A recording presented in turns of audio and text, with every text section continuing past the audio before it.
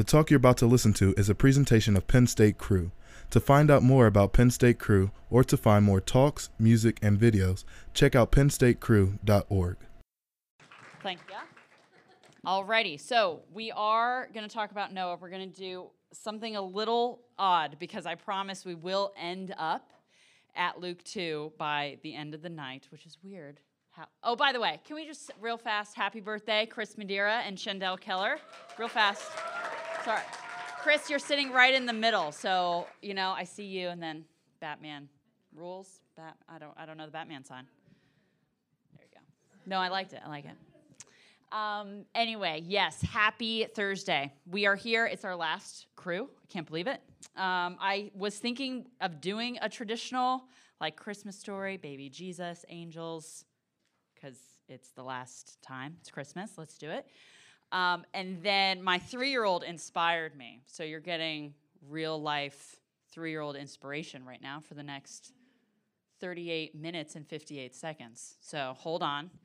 But yes, we will be in Noah. Can you remind me of your name? Daniel, come up here. I need your help with something. Oh, you do have to take care of the dog. No, stay. Oh, yes. They're competent dogs. Honestly, you're going to love this job. You really are. No, just come here. You're going to love it.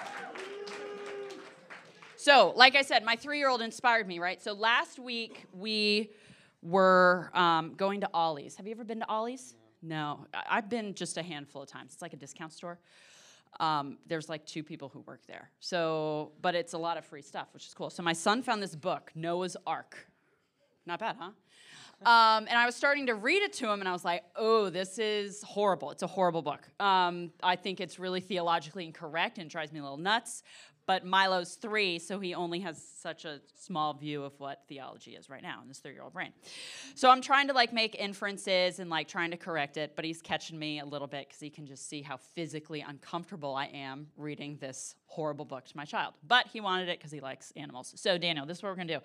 You're going to actually hold this mic for me, and I'm going to read a part of this book to you guys. And this is what I want you to do. I want you to, I like that we started early, actually. What I want you to do is I just want you to jot down what you think is incorrect in this book, okay? And the person who gets the most answers, I have a Santa Pez for the winner. Do you guys still like Pez? Pez was really cool when I was in college. No? I like Pez. So, get out pen, paper. Think about what you used to know, what you do know from your child-rearing days growing up in the church, if you did. Most of you, I believe, do. Dan, you're doing great. Thanks, man. Do you hate the job? No. Not bad. I appreciate you, man. No, I'm on it. Okay, you guys ready? I'm ready. Dan Coker, I'm waiting.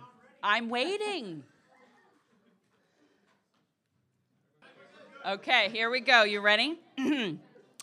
Long, long ago, when the world was still new, God saw that all was not well. Golden sun still warmed the days on earth.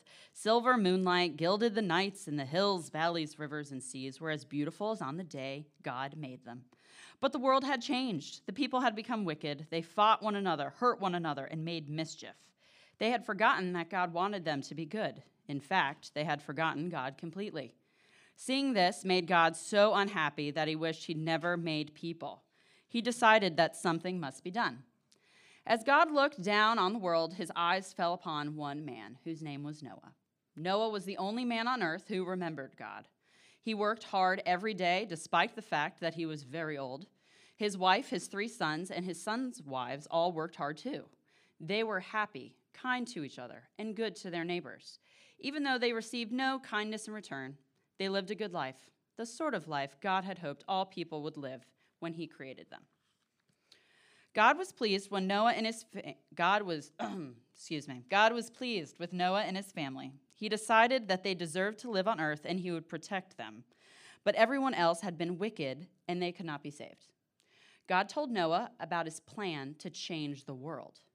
The world is full of wickedness, God said. So I'm going to send a great flood to wash it clean. Nearly everyone and everything will be wiped away, apart from you and your family, Noah. The world will begin again, as fresh and good as when it was first created, and you and your family will live there." Noah was very frightened. "What must I do?" he asked, trembling. "You should build an ark," said God. "It must be big enough to hold 2 of every animal in the world, 1 male and 1 female, and food for all of them. It must be strong and watertight, because it will be battered by the floodwaters for many days."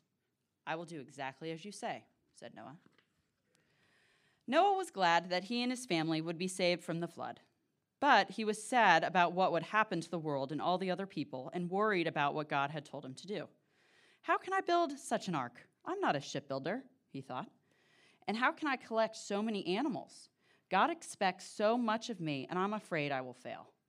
But God wouldn't let Noah fail. He was there besides Noah every step of the way, helping him and telling him what to do. Noah and his sons worked hard, chopping, sawing, sanding, and hammering, and gradually the ark took shape. While Noah worked, God spoke to him. "It will rain for 40 days and 40 nights, and the land will be covered with water. But you, Noah, will be safe in the ark." As Noah and his sons worked, their neighbors watched from a distance. "What are you doing, Noah?" they asked, laughing at him. "Why do you need a boat when the sea is miles away?" Noah heard them laughing, but he took no notice. After many weeks, the ark was finished. It was taller, longer, and stronger than any boat there had ever been. It was slick, smooth, and shiny on the outside, with strong shutters at the windows and heavy locks on the door. The perfect boat for stormy weather. Inside, there were many rooms, some wide enough for the largest pair of elephants to walk side by side, others high enough for the tallest giraffes to stand in without bending their necks. All of a sudden, dark clouds appeared in the sky and thunder rumbled. The people who had been laughing at Noah saw that the weather was changing and started to head for home. "Perhaps Noah isn't such a fool after all," said one. "There's a storm coming for sure, and he'll be safe and dry inside the ark." Noah began to gather the animals, a male and a female of every creature that hopped, walked, crawled, or flew on earth. There were cats, bats, and rats, monkeys and donkeys, hooting owls and wolves that howled, big baboons and little raccoons, so many animals of all shapes and sizes. Noah and his sons led the animals up the gangplank and into the ark as the rain began to fall. And Tinkerbell came out, and they all flew away. No, I'm just kidding. We don't... Yeah, not bad, huh? I know. Got you on your toes. "We don't have much time," thought Noah. The sky turned black, and the rain fell harder. Noah's wife, his sons, and his sons' wives made sure all the animals were safely on board. Then they went into the ark. With one last glance at the world he loved, Noah went inside, too, and shut the door behind him. Thank you, Daniel. Appreciate you. All righty. Thank you. Okay, so, alrighty, so who found 3? Raise your hand.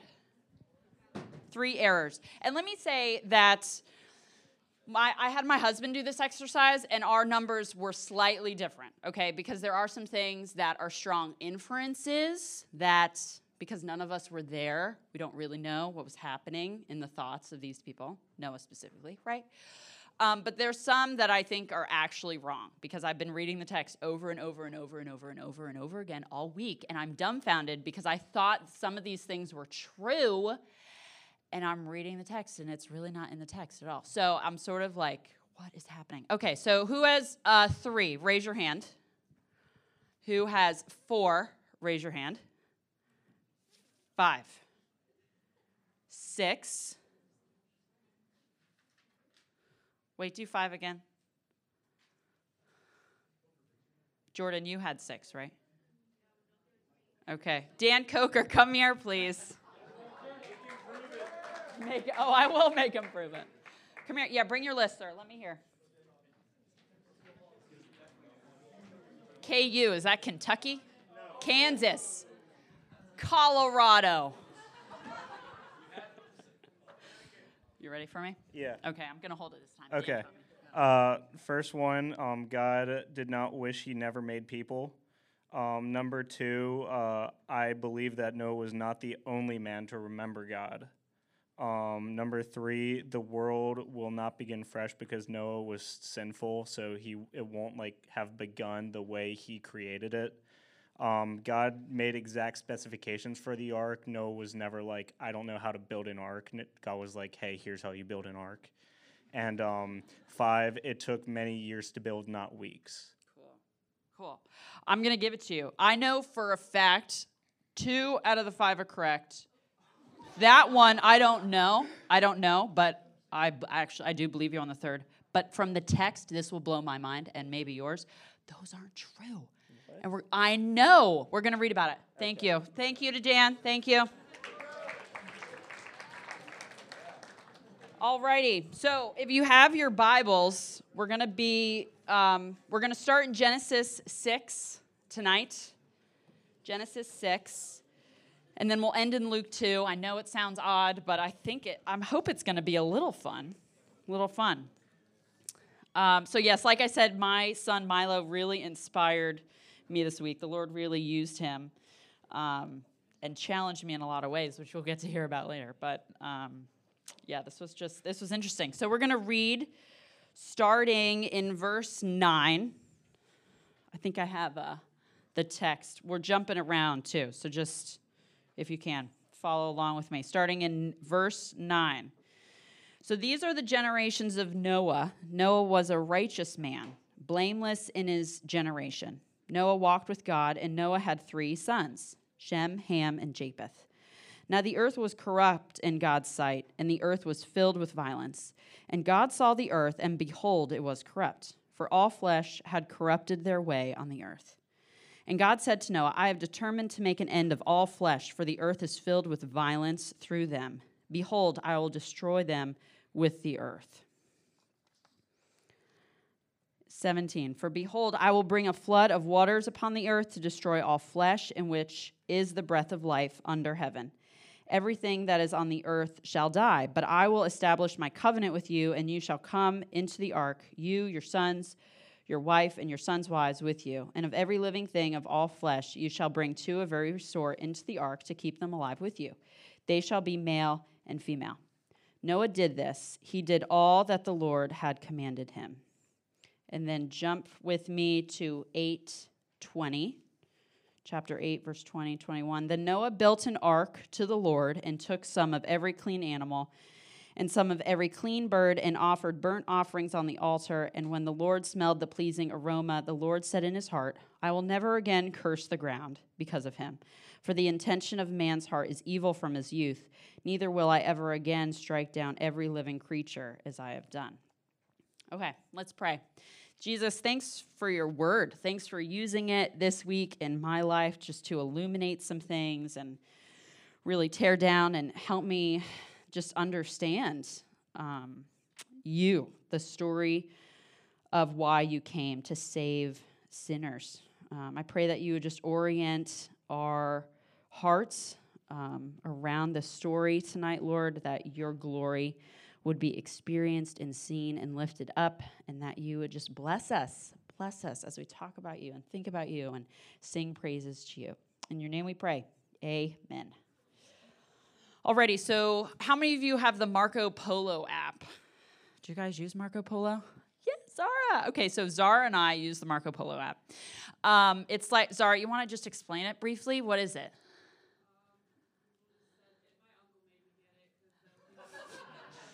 Cool. I'm cool like your uncle. Yeah.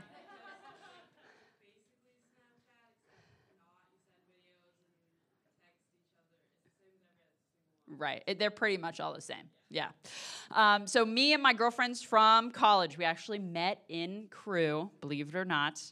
And we get together every year for a girls' weekend. So for those of you who are like super tight with your friends now, it's possible to stay close until you're 30. I don't know after that because I'm not farther than 30, but I made it to 30. Right, Hunter? So I'm here. I have arrived. So one of my friends got on this past week and was like, hey, guys, I love ideas for Advent. Out of curiosity, do people do things for Advent with your families? You do things? Awesome. So I actually didn't growing up. It was something like going to church every Sunday, hearing about Advent, and like preparing your heart. But really, other than Sunday, 4 Sundays out of the month, that was really all the Advent I got. So I didn't really have that much to tell her. So I was doing some research, and I found this quote from John Piper. It said, "Advent season makes no sense without sin." And I was like, how does that make sense? Because we're celebrating baby Jesus. We're celebrating his coming. He came to save us. Yes, from sin, but I never really think about my sin during Christmas time because, we sing awesome songs. Really, I'm trying to think. We eat great food. I love going to church on Christmas Eve, but other than that, I rarely think about my sin during this time. So I found this article that John Piper wrote back in the early 80s that really shook me because, like I said, I was reading this book to my son, and there were things where I was like, did that really happen? So, let me just share you something that really shook me. And it's still I literally reread Genesis 6-9 today because I'm like, why isn't it in there? I remember VeggieTales. I remember, little kid church being told that his friends laughed at him and, tried to discourage Noah from building the ark. Does anyone else remember that? His friends were there being like, what are you doing? You're ridiculous. Well, please reread with me Genesis 6-9. I'm not going to read it for you now, but later on, can you just double check me? Because there are no friends recorded in Genesis 6-9. I feel like I've been lied to my whole childhood because honestly, I had this plan for tonight, and I thought it was a great plan, and I wrote it all out, and then I read the text, and I was like, crap. There's no friends. And honestly, the first talk was based upon the friends and how you can get distracted by the world and all these things. I was going to pitch summer mission and spring break and all these great things. And then I read the text and there's no friends. And I'm like, oh, there's no friends. I can't teach them about this if there's no friends. So anyway, I'm just sort of in recovery mode, to be honest with you guys, because not that I feel like everything I learned as a child is a lie, but I was like, what is happening to me right now? But it's good because I feel like things are breaking down and I'm just rebuilding. So I'm in process. There are no friends. If you find friends, you have to call me, okay? You have to call me. There's no friends. He has no friends. Anyway. Okay, in this article that I was reading, Piper draws out 3 lessons, okay? Okay, I just want to make sure. There's all these fun whisperings on your faces, and I'm like, you guys are probably talking about something a lot better than maybe what I'm talking about. So I just want to make sure. Is there something? Are people tracking with me right now? Because I respond really well when you guys respond to me. Not forcing you to listen to me, but I'm just saying. Okay, are we all present? Am I? Okay, cool. Just want to make sure. So Noah has no friends, first point. No. Okay, my 3 lessons, from this article really shaped my heart. It helped me reorient myself to really what Christmas is all about, okay? If Advent season makes no sense without sin, then what in the world, what am I doing here, right? So here are the 3 lessons. So the human heart is very wicked, okay? We learned this from the story. The human heart's very wicked. God judges unrepentant sinners, and God's purpose remains. Okay, so the human heart is very wicked. God judges unrepentant sinners. God's purpose remains. Okay, so the first one, the human heart is very wicked. Okay, so if you remember in the New Testament, Jesus is addressing the rich young ruler, and he's asking, who is good? And Jesus replies, right, in Luke 18, Jesus said to him, why do you call me good? No one is good except God alone. Okay, Psalm 53, which is interesting, fun fact, it actually mirrors Psalm 14, which I didn't know, and I'm still getting curious about that, but they're very, very similar. This says, the fool says in his heart, there is no God. They are corrupt, doing abominable iniquity. There is none who does good. God looks down from heaven on the children of man to see if there are any who understand, who seek after God. They have all fallen away. Together they have become corrupt. There is none who does good, not even one. And I was like, as I was reading the story of Noah, the real story of Noah, it was really making me uncomfortable just how matter of fact some of the statements that God says about destroying all mankind. We're going to read in a little bit about God's feelings a little bit in chapter 6, 5, 6, and 7. We'll read that a little bit, but it really just impressed upon me the depravity of my heart, I don't really understand the fullness of that, right? And you might hear this from a lot of pastors who are parents. not all pastors have to be parents, but I've heard this specifically a lot. My pastor on Sunday talked about a time when his 4-year-old was like beating up his older sister. Like the 4-year-old was beating up his older sister, not the pastor's sister. Anyway, and he was just like terrorizing his older sister. And the pastor is responding, and he's realizing like, oh yeah, he has all this stuff in his heart too. And it's funny because when I think about my sin, can you guess who makes me feel so sinful all the time? Can you guess? Daniel, you're my buddy now. Can you guess who makes me feel so sinful? Here, I'll give you a hint. His picture's right up here. Just wait for it. Look. My child. Yeah, my child. His name's Milo. That's Milo. He's 3. He went to his first Penn State basketball game on Tuesday night with his dad. Penn State won, by the way, against Maryland. It was epic. Was anyone there? Yeah, I know. It was awesome. Literally, he came home at like 10 o'clock at night, and he's like, Mom, we are Penn State! And I was like, wow, you're so loud. Don't wake up your younger brother. But awesome, yay. Start him young. So precious. So he's awesome, right? I love his eyes, mostly because they look like mine, and I just love him. I just love him. I know, it's true. No, my vanity, but I love his eyes.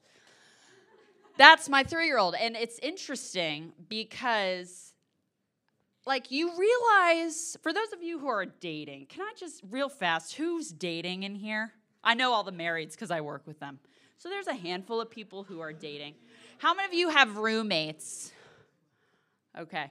So this happens when you live in close proximity with people. They get to see your stuff, right? You just see it. If it hasn't happened yet, just live a little bit more closely. I don't know.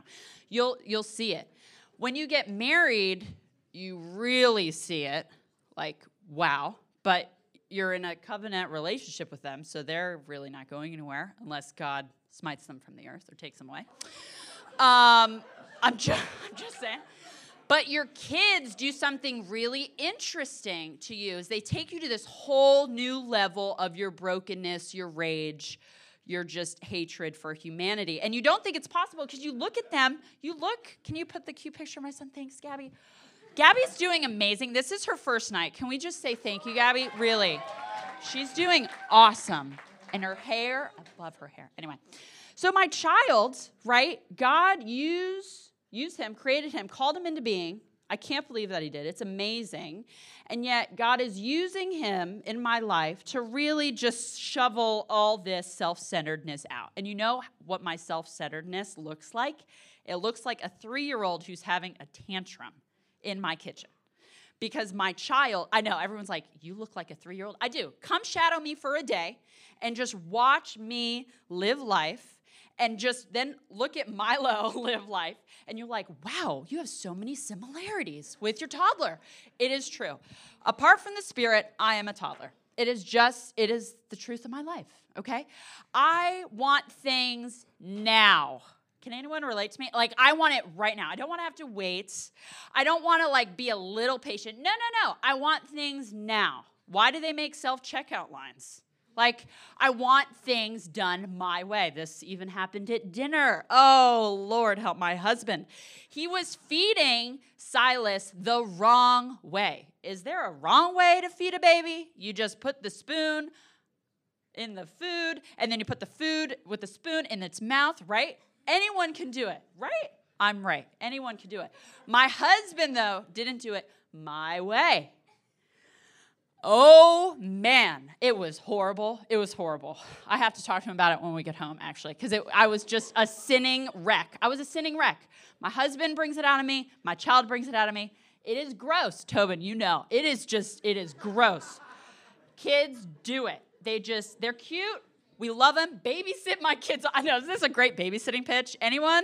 We do need babysitters next week, just to let you know. Really, they're amazing, but they do. God uses them by his grace is what I'm learning. It's because God loves me so much that he's willing to give me a really cute baby to just show me how ridiculously selfish and self-centered and narcissistic and egotistical I really am. It's gross, Seth. It's disgusting. It's vomitizing. Yet God loves me, so I'm standing here And he is good. He is good. But that is the truth. The human heart is very, very, very wicked. Okay, the second lesson. So God judges unrepentant sinners. So look at me, because this is, actually, don't look at me. Look at the text.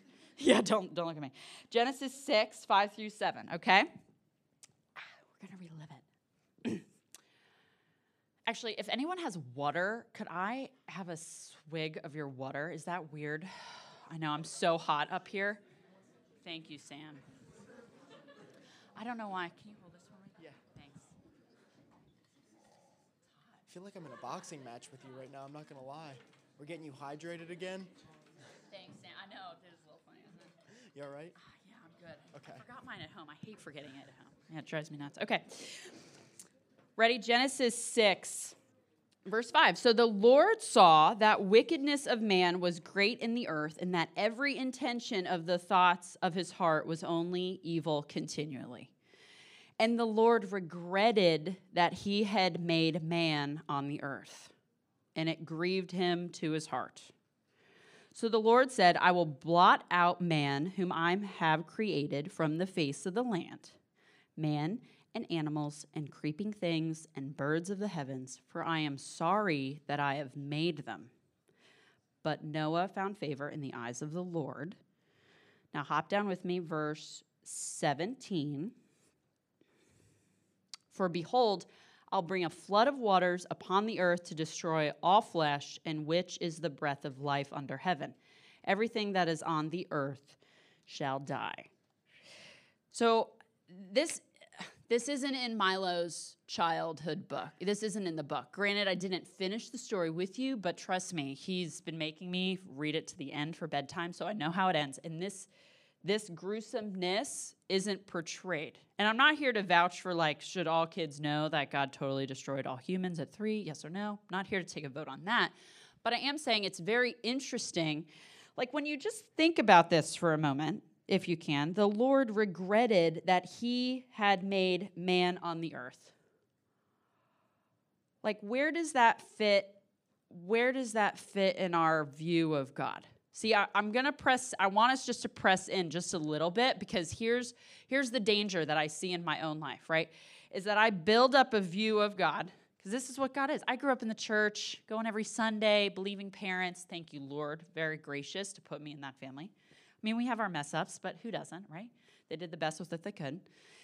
And I get to this place in my life where I think I know the gospel, I know these stories, I've heard them all before, and it's like, yeah, I know, because I've heard all these things, right?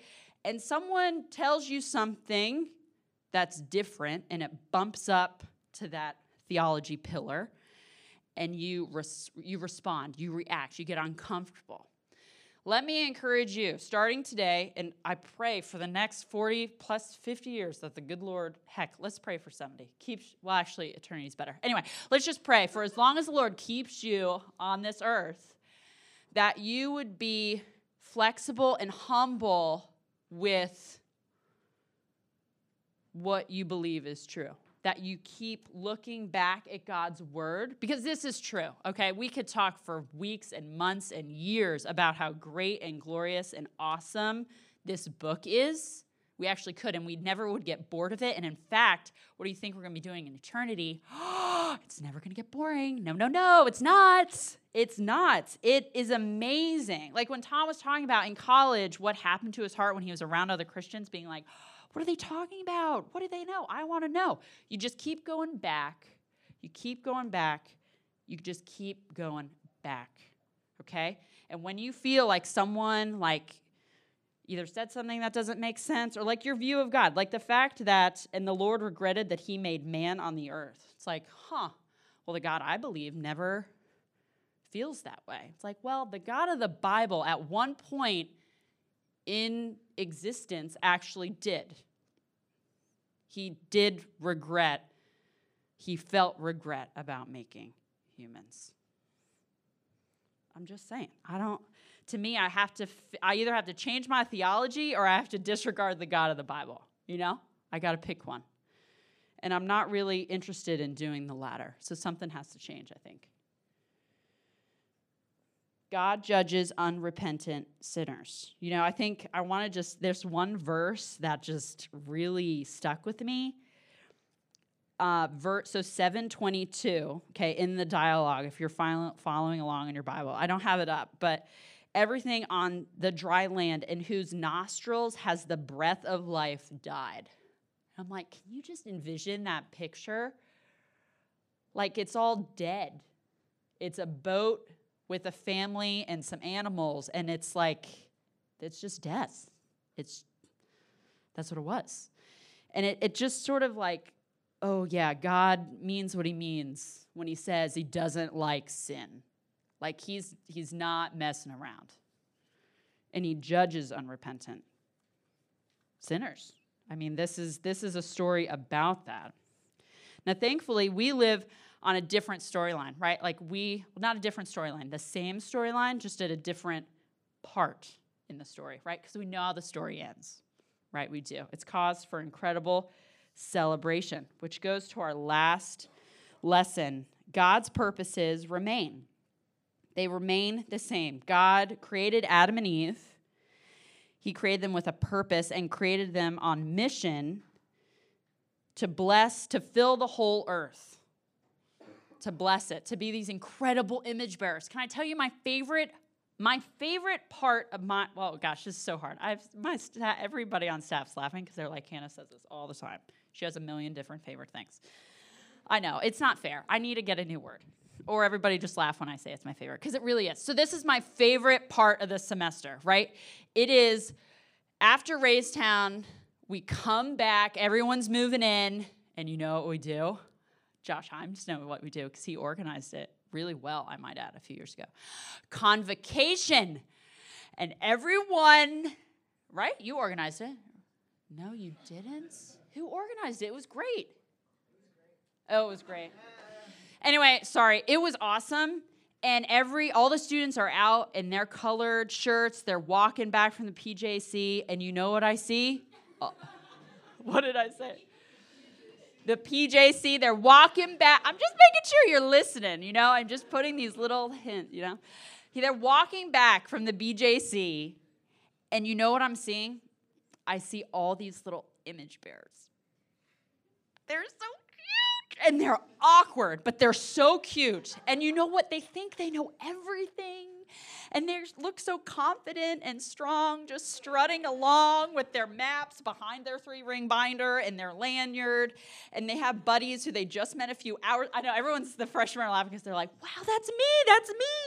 And you know, it was me too. It was totally me too as a freshman. I came here thinking I knew everything. I had it all together.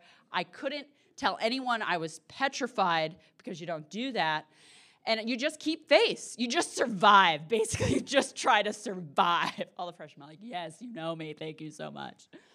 You just try to survive, right? And then by God's grace, you get involved in a community, get involved in church, and he just saves you. He meets you, and it's good. It's good. College is good. I loved college. I loved my time here. But I love it because they're all of those freshmen walking by me are just stamped with his image. Every single one of you in this room are just stamped. You just have a fingerprint. Who knows where it is, but you have it in your genetic code. You have a genetic code. Oh, it's just going to be so excited. God made you, and he called you with a purpose and a mission. He sent you forth to go and to bless the world. We're agents of blessing. I pray. Milo's been going to preschool this year. It's big.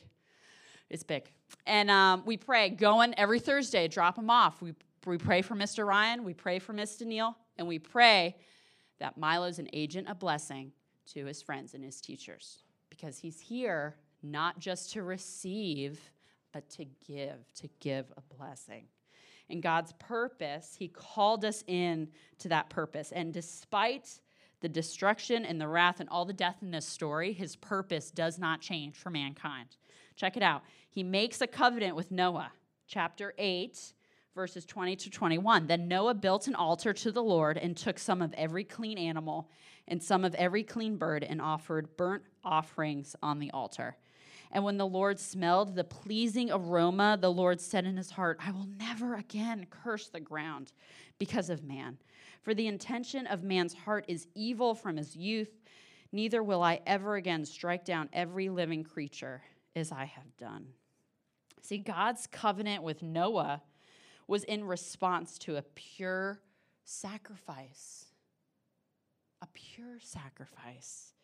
God's wrath was appeased, but we know throughout the course of Scripture and history that there needed to be a final remedy for sin. There needed to be a final remedy for sin. And that's who we get to celebrate for Christmas. That's what Christmas is all about. Jesus coming in at the exact time of history. Exact time. He entered, not like a light beam, but he came as a baby. And trust me, ladies, if by God's grace, one of these days you become a mom, you are going to read this story differently. Honestly, when you're going to sing "What Child Is This?", you are going to feel it differently. Okay? You just have to believe me. There's something that happens to a woman carrying a baby. Guys, you're along for the ride here, really. You get to just worship God by the amazing woman your wife is giving. Anyway, not going there. I'm just saying it's amazing. It's amazing, okay? It's amazing. God came as a baby. He came as a baby, and that is who we get to give glory and honor and praise to. It's that scene in Luke 2 when the angels are out in the fields keeping watch over their flocks by night, and the angels of the Lord appeared. Does anyone know what they say off the top of their head? Anyone know what the angels are saying? Glory to God in the highest, and on earth peace among those who his favor rests. Glory, glory, glory. Now, if you're me, you're getting curious about what does glory mean. Okay, now because I read a John Piper article and because God is awesome, he led me to this John Piper video that we're just going to watch real quick. He answers this question, what is glory? And then I'm going to close us right after this. But just be listening. I love his voice too, so just like settle in. But listen to what he has to say about this. What is God's glory? Wow. That's a good question because we talk about it endlessly, don't we? And we should know what we're talking about. And yet it's very difficult to define. I'll make a stab at it.